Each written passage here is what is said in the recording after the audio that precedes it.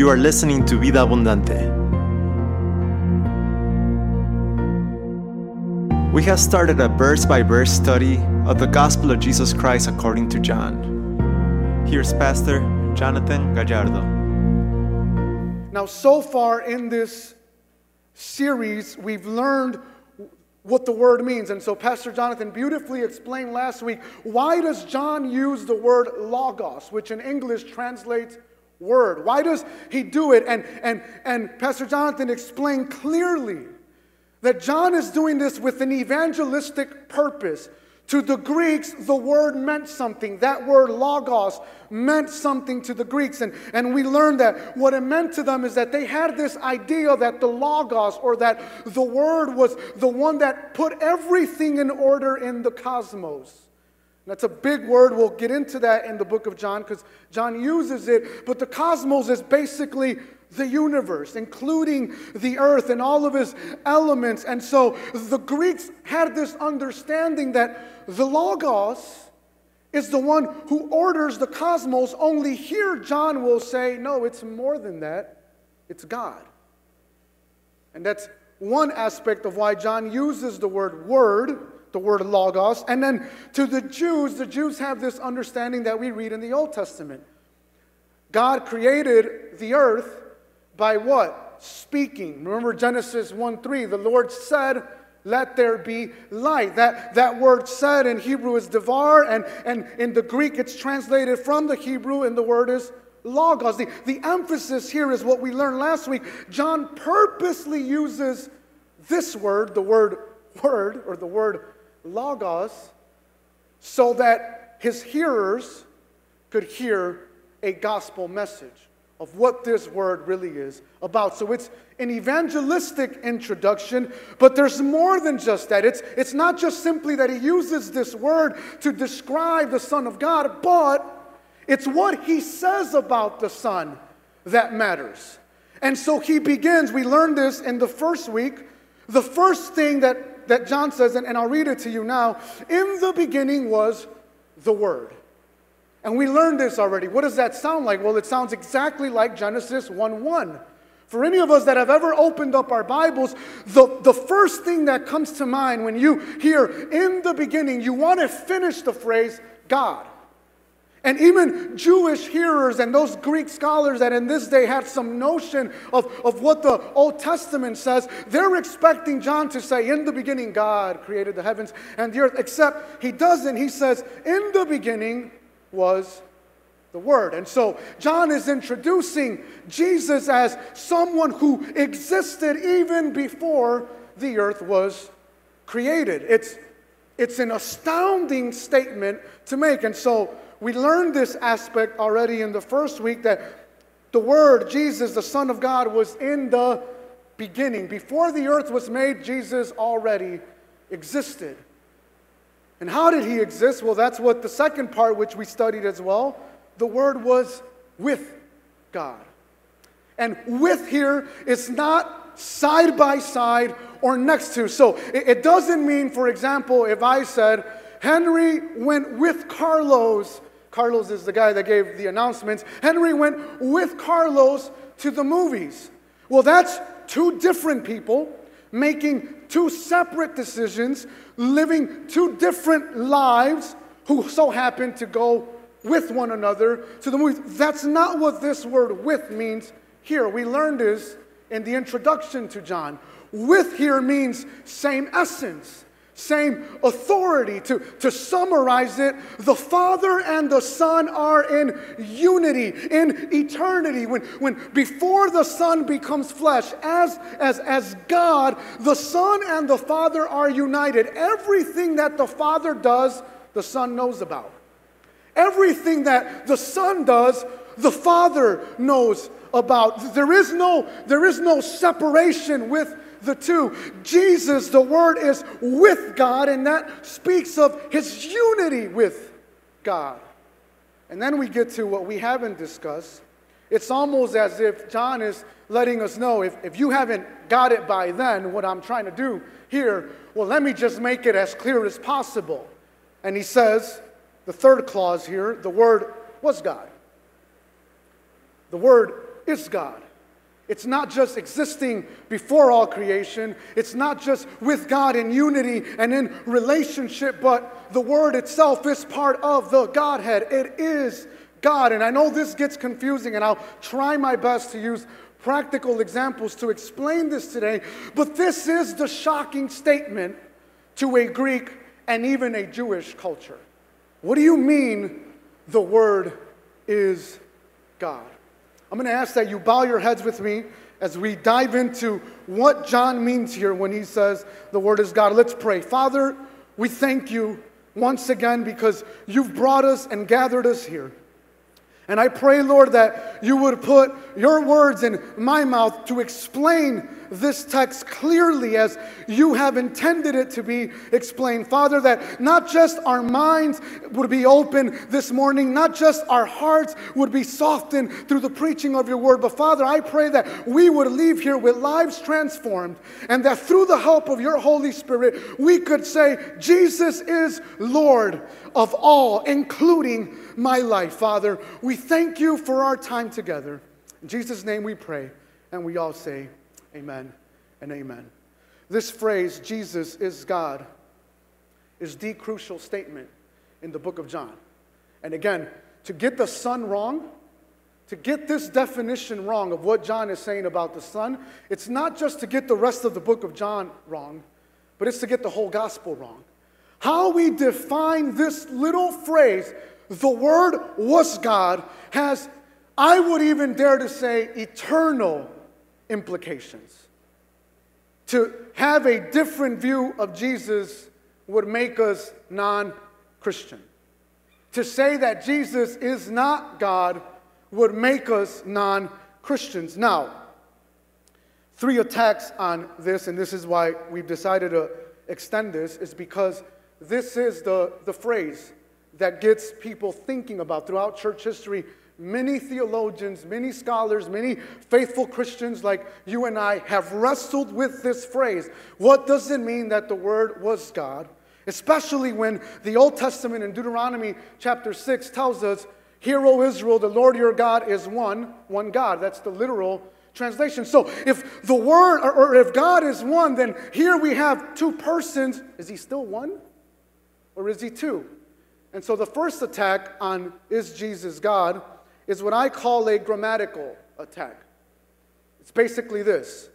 Those in this camp would argue that the proper translation of the Word was God from the Greek to the English should not be the Word was God, but it should be the Word was a God. And so we have to wrestle with that this morning. Is that right? And by these people, I mean the Jehovah's Witnesses tend to advocate for this. They say our translation from Greek to English is incorrect. And the question is it? Now, you don't need to be a Greek grammarian to clearly see that that's not what John is saying. At the end of the day, I will get into some lingo, and I hope I don't lose you, but here's the main point that I want you to understand. As we go through these questions about the Son, we have to ask ourselves, when the Holy Spirit inspired John to write this, is this really the type of Jesus that John is describing to us? Is John really saying the Word was a God? Is he really saying the Word was one of many gods? Is that really what John is saying to us? So even if we don't know the Greek grammar, we still have to wrestle with the context of John. And we have to ask ourselves, is John really pushing for that type of translation? Now, grammatically, that's my job, is to help you that not only is it incorrect to say that the proper translation is a God, but the context of John lets us know that that can't be the proper translation. The second attack on who this Jesus is a little more subtle. It's a textual critical attack. What I mean by that is people in this view would say, when I read Matthew, Mark, and Luke, I don't hear anything about the deity of Jesus. I don't hear anything about Jesus saying he is God, or the gospel writers presenting him as God. And so the people under this view read Matthew, Mark, and Luke, and they understand that the order of the gospels written, Mark was the first, Matthew was the second, Luke was the third, and there are some arguments if Matthew is first or Mark is second or whatever, but no one argues this fact.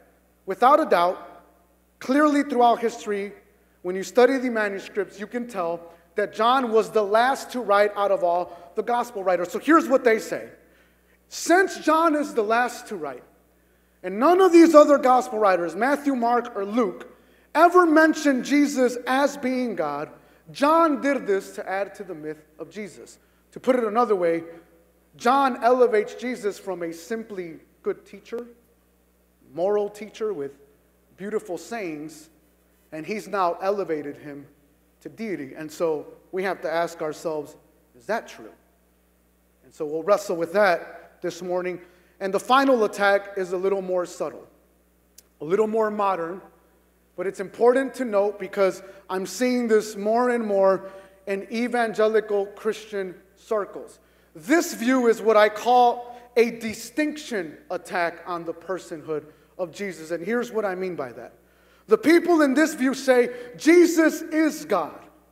They read John 1:1 and they go, amen and amen and amen. They read Colossians 1:15, which states, he is the visible image, Jesus Christ, the visible image of the invisible God. And they'll say, amen and amen and amen. They read John chapter 1, verse 18, which we'll study later on in this series. And they say, amen and amen. Him, Jesus, has made the invisible Father known to us. They read passages in Scripture that say all of Scripture points to Jesus Christ, and they go, amen, amen, and amen. So what's the distinction? Here's their argument. This is the third attack on Jesus. Jesus is God, but Jesus said, love your enemies. So their argument is, when we read in the Old Testament that God says, destroy nations, or God's wrath is depicted, they say, the Old Testament God isn't really God because Jesus would never do that. Jesus is only love.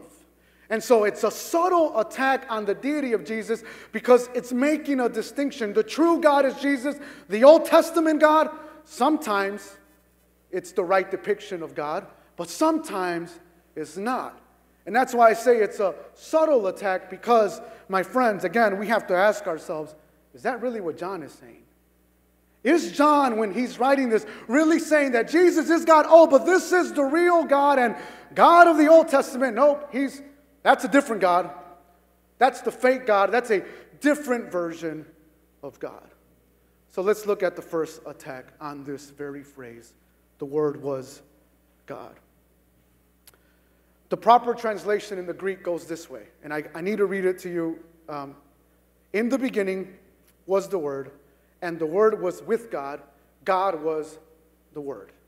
Now, what's missing is the God. Now, again, I need to explain some grammar here, so just bear with me for 1 second. Under Greek rules, when you're talking about a person, when you're emphasizing a person, normally the Greek has what's called the article, which in English is the word the. This text in Greek does not have the word the. So people say the proper translation, the subject here is the Word. And because God doesn't have an actual article, the God, then they say, well, it should be translated a God. And so the debate comes in, is this right or not? So, I don't want to bore you with grammar. If you have more questions on it, I can go through it with you slowly. But 2 observations on this text that are helpful. 1, a scholar by the name of Colwell, it's called Colwell's Rule, noticed that in many passages in the New Testament, including in the book of John, when the main subject, or an adjective describing the main subject, so again, for those of you that have no idea what I'm talking about, God is describing the Word in this passage. So the subject is the Word. God is describing it. Here's what Colwell noticed in Greek. Often when the phrase God was, the verb is was, and then the Word, the subject, when it's presented in this order, the Greek oftentimes gets rid of the the because it's obvious that it's talking about a definite person. So again, I don't want to bore you with the grammar because none of us here are grammarians, but the emphasis is a convincing argument in some sense that there is evidence in Scripture where we see this used time and time again. But I don't want to go through that rule because there's a simpler one. Dr. Carson notes the following about this phrase. And again, here's how it goes. The literal translation, in the beginning was the Word. You notice the word the. And the Word was with God. And God, no the there, was the Word. However, John uses the word theos. And this is without a doubt only used in the New Testament to speak about God, God the Father. In other words, never is theos translated in such a way where it could mean a God or many gods. No gospel writer does that. Whenever they use theos, they're talking about the one true God. And in a sense, this is the only reason why we can translate the word was God instead of a God, as the Jehovah's Witnesses argue. Now again, that's grammar for you. But let's look at the context. I don't want you to believe me because of some grammar rules. I don't want you to believe me because of some grammatical observations. We have to ask ourselves, and we have to put this theory that the Jehovah's Witnesses raise to the test. So let's look at it again. Now we're going to read verse 1 with a Jehovah's Witness understanding. Okay, so let's put it to the test. Is it possible that in the beginning, before anything was created, God could have created Jesus? In some ways, logically, you could say, well, yeah, think about this. In the beginning, before the earth was made, somewhere along the time from eternity to Genesis 1:1, somewhere in that space, God created Jesus. Would verse 1 make sense? Yes. However, the Word was with God would not. This is why I use this example in the summary of what we learned so far. But what John is saying about the Word being with God, it's not talking about just simply two people who do whatever they want. And this is the problem with saying Jesus was a God. Again, to remind you of the example, there is a difference in saying Henry went with Carlos to the movies, and meaning two different peoples that do two different things, that do whatever they want, two different lives, and saying God was, or the Word was with God, or Jesus was with God, but here meaning essence. And how do we know this? We know this for this reason. The word was speaks of being and existence. So here, to give you an example without getting into the original language, look at verse 14. The word became flesh is usually what's used when something was made. But in verse 1, it's not Jesus became God in the sense of he was created and then was with God. No, that very phrase was is the emphasis John is making is he existed as God, same authority, in unity. And here's the problem. If we say Jesus was a God of many gods, or a God, a creation of God, the problem with it is, what we're saying is exactly the opposite of what John is arguing for here when he says the Word was with God. If Jesus is a God, that means that Jesus does whatever he wants and the Father has no idea about it. Except, John tells us, I and the Father, he quotes Jesus. And Jesus says, I and the Father are what? One. There is no distinction. Same essence, same authority. Two persons, yes, but in the same authority. So here, let me help you wrestle with this logically.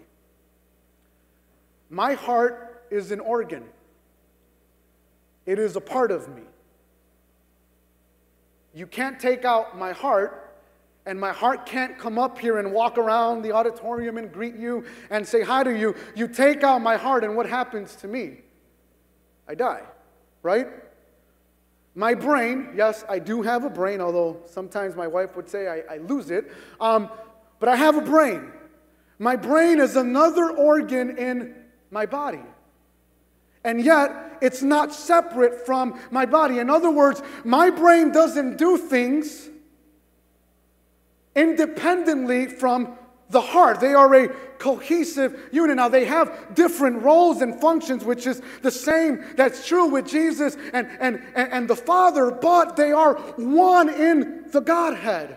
Just like you can't take out my heart and have it independently function from my body, you can't do the same with the Godhead. This is the point that John is making, and this is why the Word can't be a God, because the Word is in unity with God. It does not function separately from God. That is an emphatic statement, and yet throughout church history, even Arius early on in church history said there was once a time where the Son did not exist. Now here's the point that I'm trying to make to you this morning.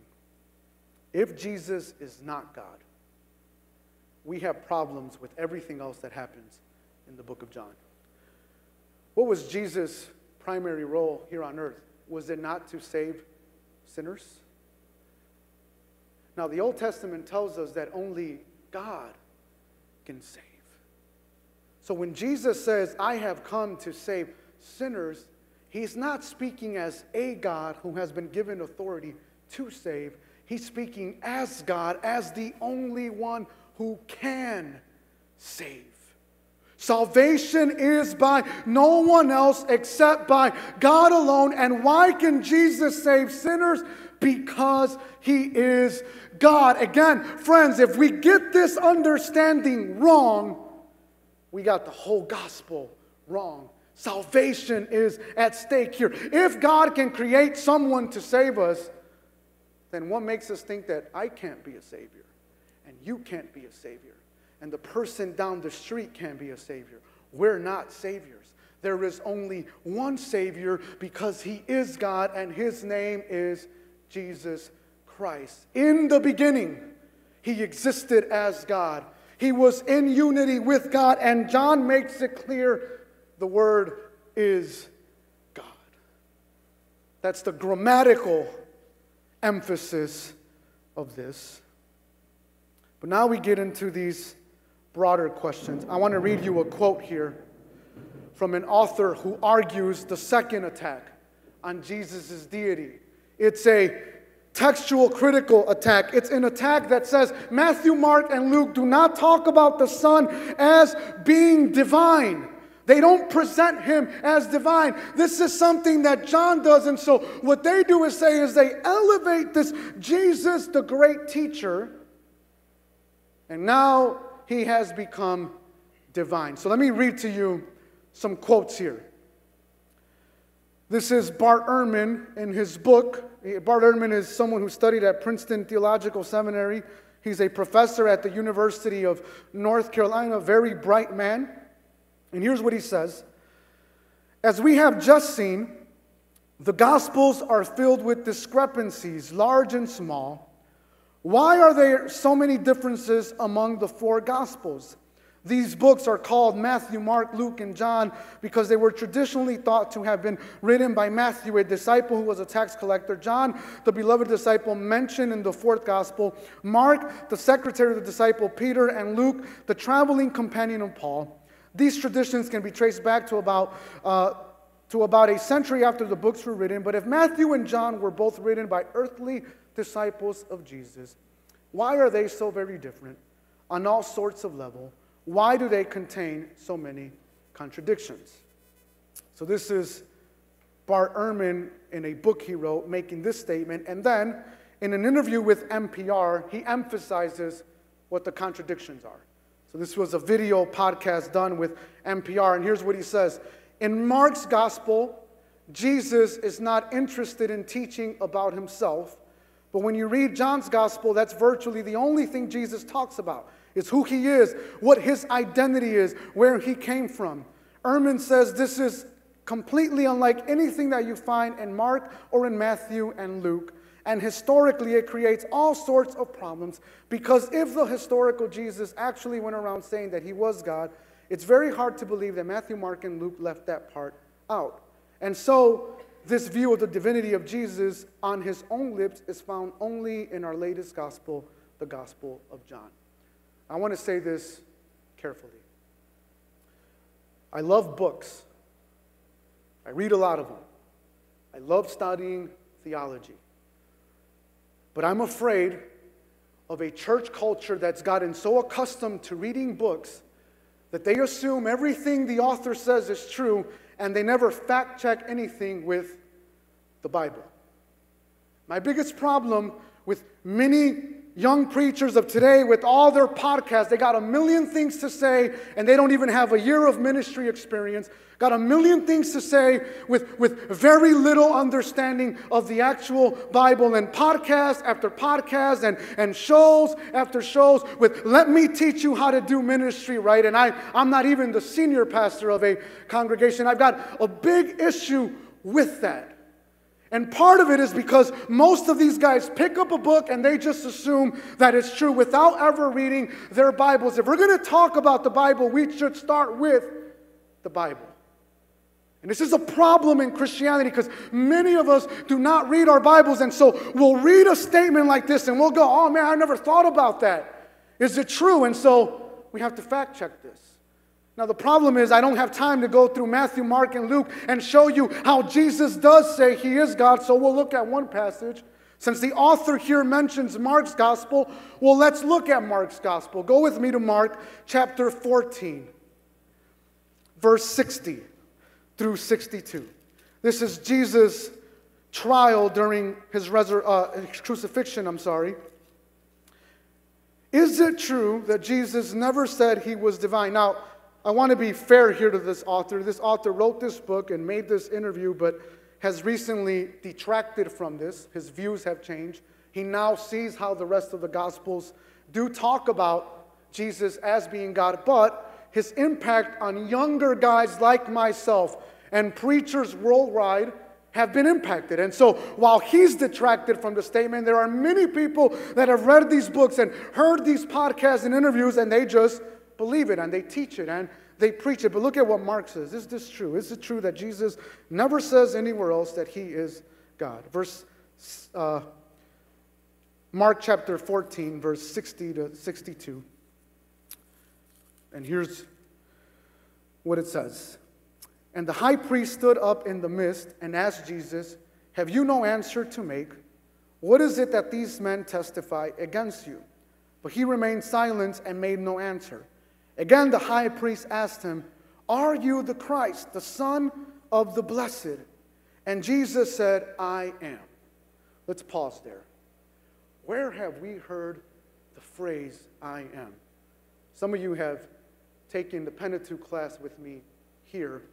I am, literally from the Hebrew, is the word Yahweh. It's when Moses asked God in Exodus chapter 3, if I'm not mistaken, what is your name? What does God answer with? I am who I am. Jesus doesn't just say this phrase in John, he says it here in Mark. I am. What? You're saying you're God? Yes, he does say he's God. And again, for those that don't quite get it, then he says the following, and you will see the Son of Man seated at the right hand of power and coming with the clouds of heaven. For those of you who have a study Bible, you'll notice that Jesus here is quoting Daniel chapter 7. Daniel chapter 7 is about the Son of Man coming from the clouds, from the Ancient of Days. That phrase in Daniel, Son of Man and Ancient of Days, is only ever used to describe who? Surprise, surprise, God. So when these scholars, when these theologians, when these young preachers reading these books, read these phrases without fact-checking, without actually opening up their Bible and reading Matthew, Mark, and Luke, and even John, and seeing the cohesiveness of each of the four Gospels, presenting the Son of God as God, we've missed the point. No, Mark is not saying that Jesus is not God, that he's just some good teacher. Please, Mark was not some Buddhist. He's not a Muslim just emphasizing the great teachings of Jesus. Mark would not have followed Jesus, would have not been willing to die for Jesus if he didn't believe he was God. And no, John isn't advocating for such an interpretation when he says, and the Word was God. He's not saying, oh, Matthew, Mark, and Luke never talked about that. It's quite the opposite. Matthew, Mark, and Luke have discussed it, and so will I. Each book presents the divinity of Jesus in a different aspect, but they all do it. And to say, with all honesty and with all due respect, that none of the other Gospels affirm Jesus' deity is just absurd. The question I raise is, have you read the Gospels? Have you read them? Do you know what they say? Jesus doing miracles affirms his divinity. No one else could heal but Jesus Christ. It's an affirmation of who he is. This is an important thing to understand. So when we look at this argument, again, we have to ask ourselves, is this something that John believed when he wrote the Word was God? And the answer is no. All of the disciples knew after Jesus had resurrected, it was clear. Even Peter, who doubted, and Thomas who doubted, and Peter, who denied, even they knew once Jesus had resurrected, he's God. Everything he told us came to pass because he is God. And here's the final attack. And then I'll get to some practical things here. The third attack is a distinction attack. Again, to quickly explain this, these authors will say things like, Colossians 1:15 says, Jesus is the visible image of the invisible God. They will say things like, quote passages like, all scriptures point to Jesus. And then they'll say, therefore, in Joshua chapter 8, when God tells Joshua to go conquer the city of Ai, well, that couldn't have been God.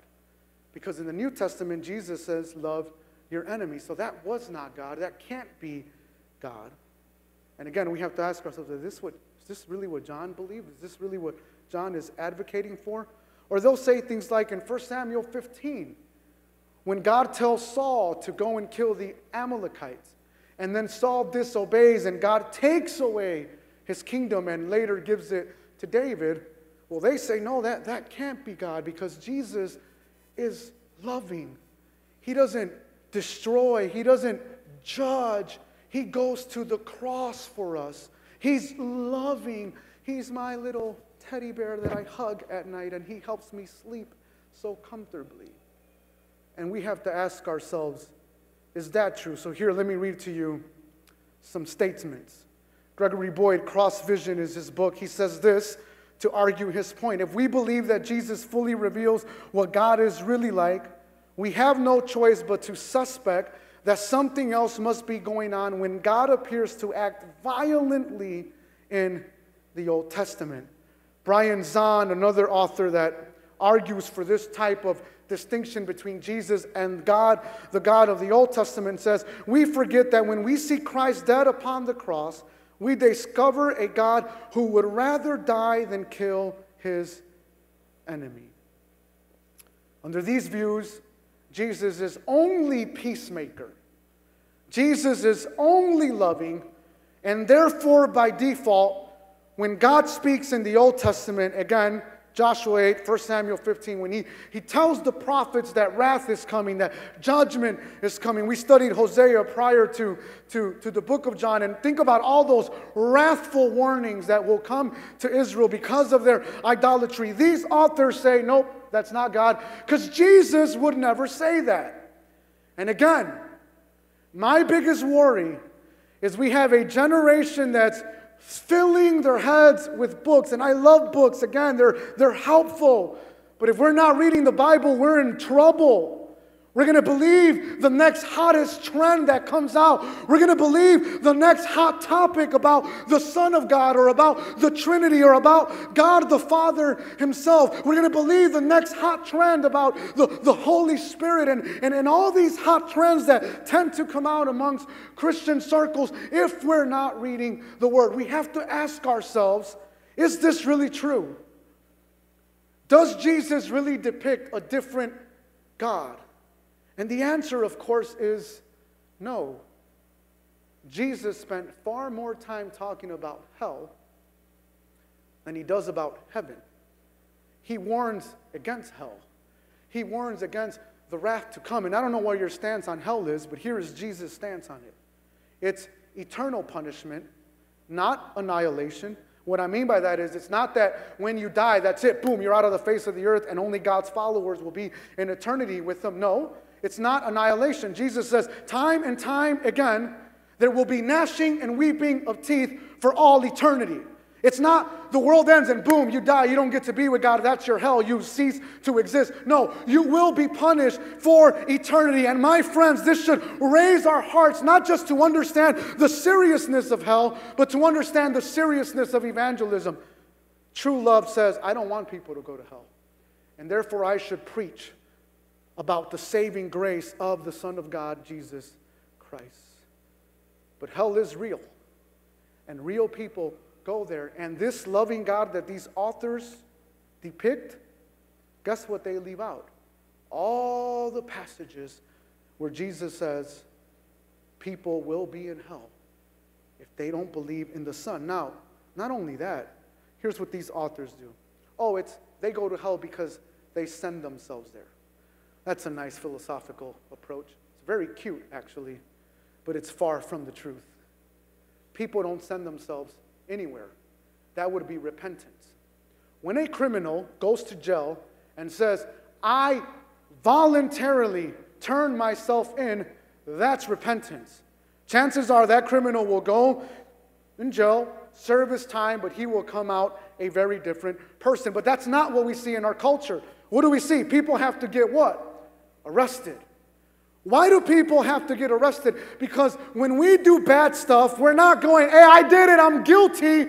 We do the opposite. We try to cover it up. We try to hide it. We do exactly what Adam and Eve did. We try to hide from the sin that we committed. We don't want to confess it. We don't want to say that we did it. If we did, that would be repentance. And if you're not a believer, I pray that this message would help you repent.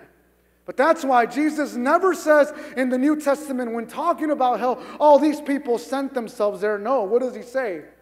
You study the word and you'll find that in most of these passages, the phrase goes as follows. They will be thrown into Hades. They will be thrown into the lake of fire. They will be thrown into hell where weeping and gnashing of teeth occur. Why do they have to be thrown in there? Because the sinner in his own state does not think he's wrong. He'll never throw himself. He'll never send himself to hell. He has to be sent there. And in some of these passages, it's Jesus himself who's doing the sending. Again, I can philosophize all I want about Jesus. I can philosophize all I want about God. But my job is to read Scripture and to submit to it, not to try to change it in such a way that fits what I think a loving God should look like and what I think a God of justice should look like. If this doesn't convince you about what Jesus teaches, Revelation leaves no doubt. Revelation presents a Jesus who is wrathful. When he comes on that white horse, my friends, he's not coming to give high fives and handshakes. He's coming to destroy. Revelation 20 speaks of the Son coming from the clouds on a white horse, and he will judge the wicked. That's the Jesus of the Bible. I don't know what Bible these guys are reading, but that Jesus is no different than the God of the Old Testament. The same God who is slow to anger, who is abounding in steadfast love, who keeps his promises to the third and fourth and fifth generations. That same God is the same God that Jesus reveals in the New Testament. A God who is loving, a God whose mercies are new every single day, but he's also a God who gives justice when there is injustice. He is a God who will judge the living and the dead. We see God's judgment in the Old Testament. We see God's judgment in the New Testament. When John says Jesus is God, he's not making a distinction with Jesus and God the Father. He's doing the opposite. Now let's put this theory to the test. Verse 1 makes it clear. What is John citing? We already described this. He cites the Old Testament. In the beginning was the Word. And the Word is in unity with God. There's no way we can read John 1 and conclude that John is advocating for a different God or a new God or a God who is different from the Old Testament, because it's simply not true. And every time we're going to read this in the Gospel of John, every time Jesus says the phrase, I am, time and time again in the Gospel of John, Jesus will say, I am. Guess who he's referring to? He's referring to the God of the Old Testament. He's not making a distinction. He's saying that God, the one you read in Genesis and Exodus and Leviticus, the one you read in the Psalms, the one you read in the prophets like Isaiah and Jeremiah, the ones you read in the minor prophets like Jonah and Amos, and the list goes on and on. That God is me. It's the same God. Same essence, same authority. Yes, two persons, but they're part of the Godhead. They are one in the same. Now, we've gone through the theological aspect of this, but I don't want you to leave here with head knowledge. I hope that this affirms your trust in the deity of Jesus, but that's simply head knowledge. I mentioned Arius earlier, who coined the phrase, there was a time when the sun was not. In response to that, one of the church fathers, Athanasius, wrote a creed. And towards a section in that creed, here's what he says, and this is of vital importance. Nothing in this Trinity, God the Father, the Son, and the Holy Spirit, is before or after. Nothing is greater or smaller. Meaning here, they've always existed, and meaning here that not one has more authority than the other. They have the same authority. No one is greater in authority, no one is smaller. They all have the same authority. He goes on to say, in their entirety, the three persons are co-eternal and co-equal with each other. This is exactly what John is saying. In the beginning was the Word, because he's co-eternal with the Father. He's with God because he's co-equal with the Father, because he is God. And here's what he says. He goes on to say, so in everything, as was said earlier, we must worship their Trinity in their unity, and their unity in their Trinity.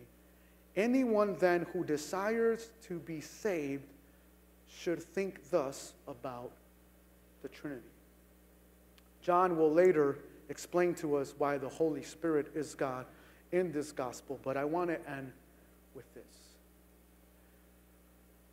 What we believe about Jesus matters. We cannot just say, let me just ignore that. No, it matters. It deals with salvation. Athanasius is absolutely right. When we get Jesus right, our worship is different. And when we get Jesus right, our view of salvation is different. But here's the point I want to make to you. It's not simply enough for you to walk out of these doors today and understand, okay, I get it. Jesus is God. He's not a God. Okay, I get it. All of the gospel writers affirm that he's God, not just John. Okay, I get it. Clearly, the same Jesus of the New Testament is the same God of the Old Testament. Okay, I get it. No, that's not the point here. It's important to understand that. But the question is this: is he your God? Is he your Lord? Because here's the reality of it. When we begin to analyze our lives, sometimes I can treat Jesus as just a God. He's one of many. My bank account is a God. My comfort in this life is a God. My spouse and my children can be a God. My entertainment and my series and my Hulu accounts can be a God. And the list goes on and on. The question you and I need to ask, it's not just do we affirm that he is God? Is he my God? Is he my Lord? Is he my Savior? And boy, I pray that we would walk out of here with eyes open and hearts open saying, yes, Jesus is my Lord. He's not just a Lord. He's my Lord. How many of us treat Jesus the same way some of these authors do? I don't have to read about him. He's just a good teacher. He's got good sayings. He's got good moral values. No, my friends, he's more than just a moral teacher. Is he your God? Will you submit your evil desires to that moral God? He's more than just a teacher. Will you submit to the Lord, who is God in the Old Testament and God in the New? The question you and I have to raise is not simply, do I theologically understand Jesus is God? We need to ask the question, is he my God? Is he my Savior? I'm going to ask that you stand with me this morning and let's pray together.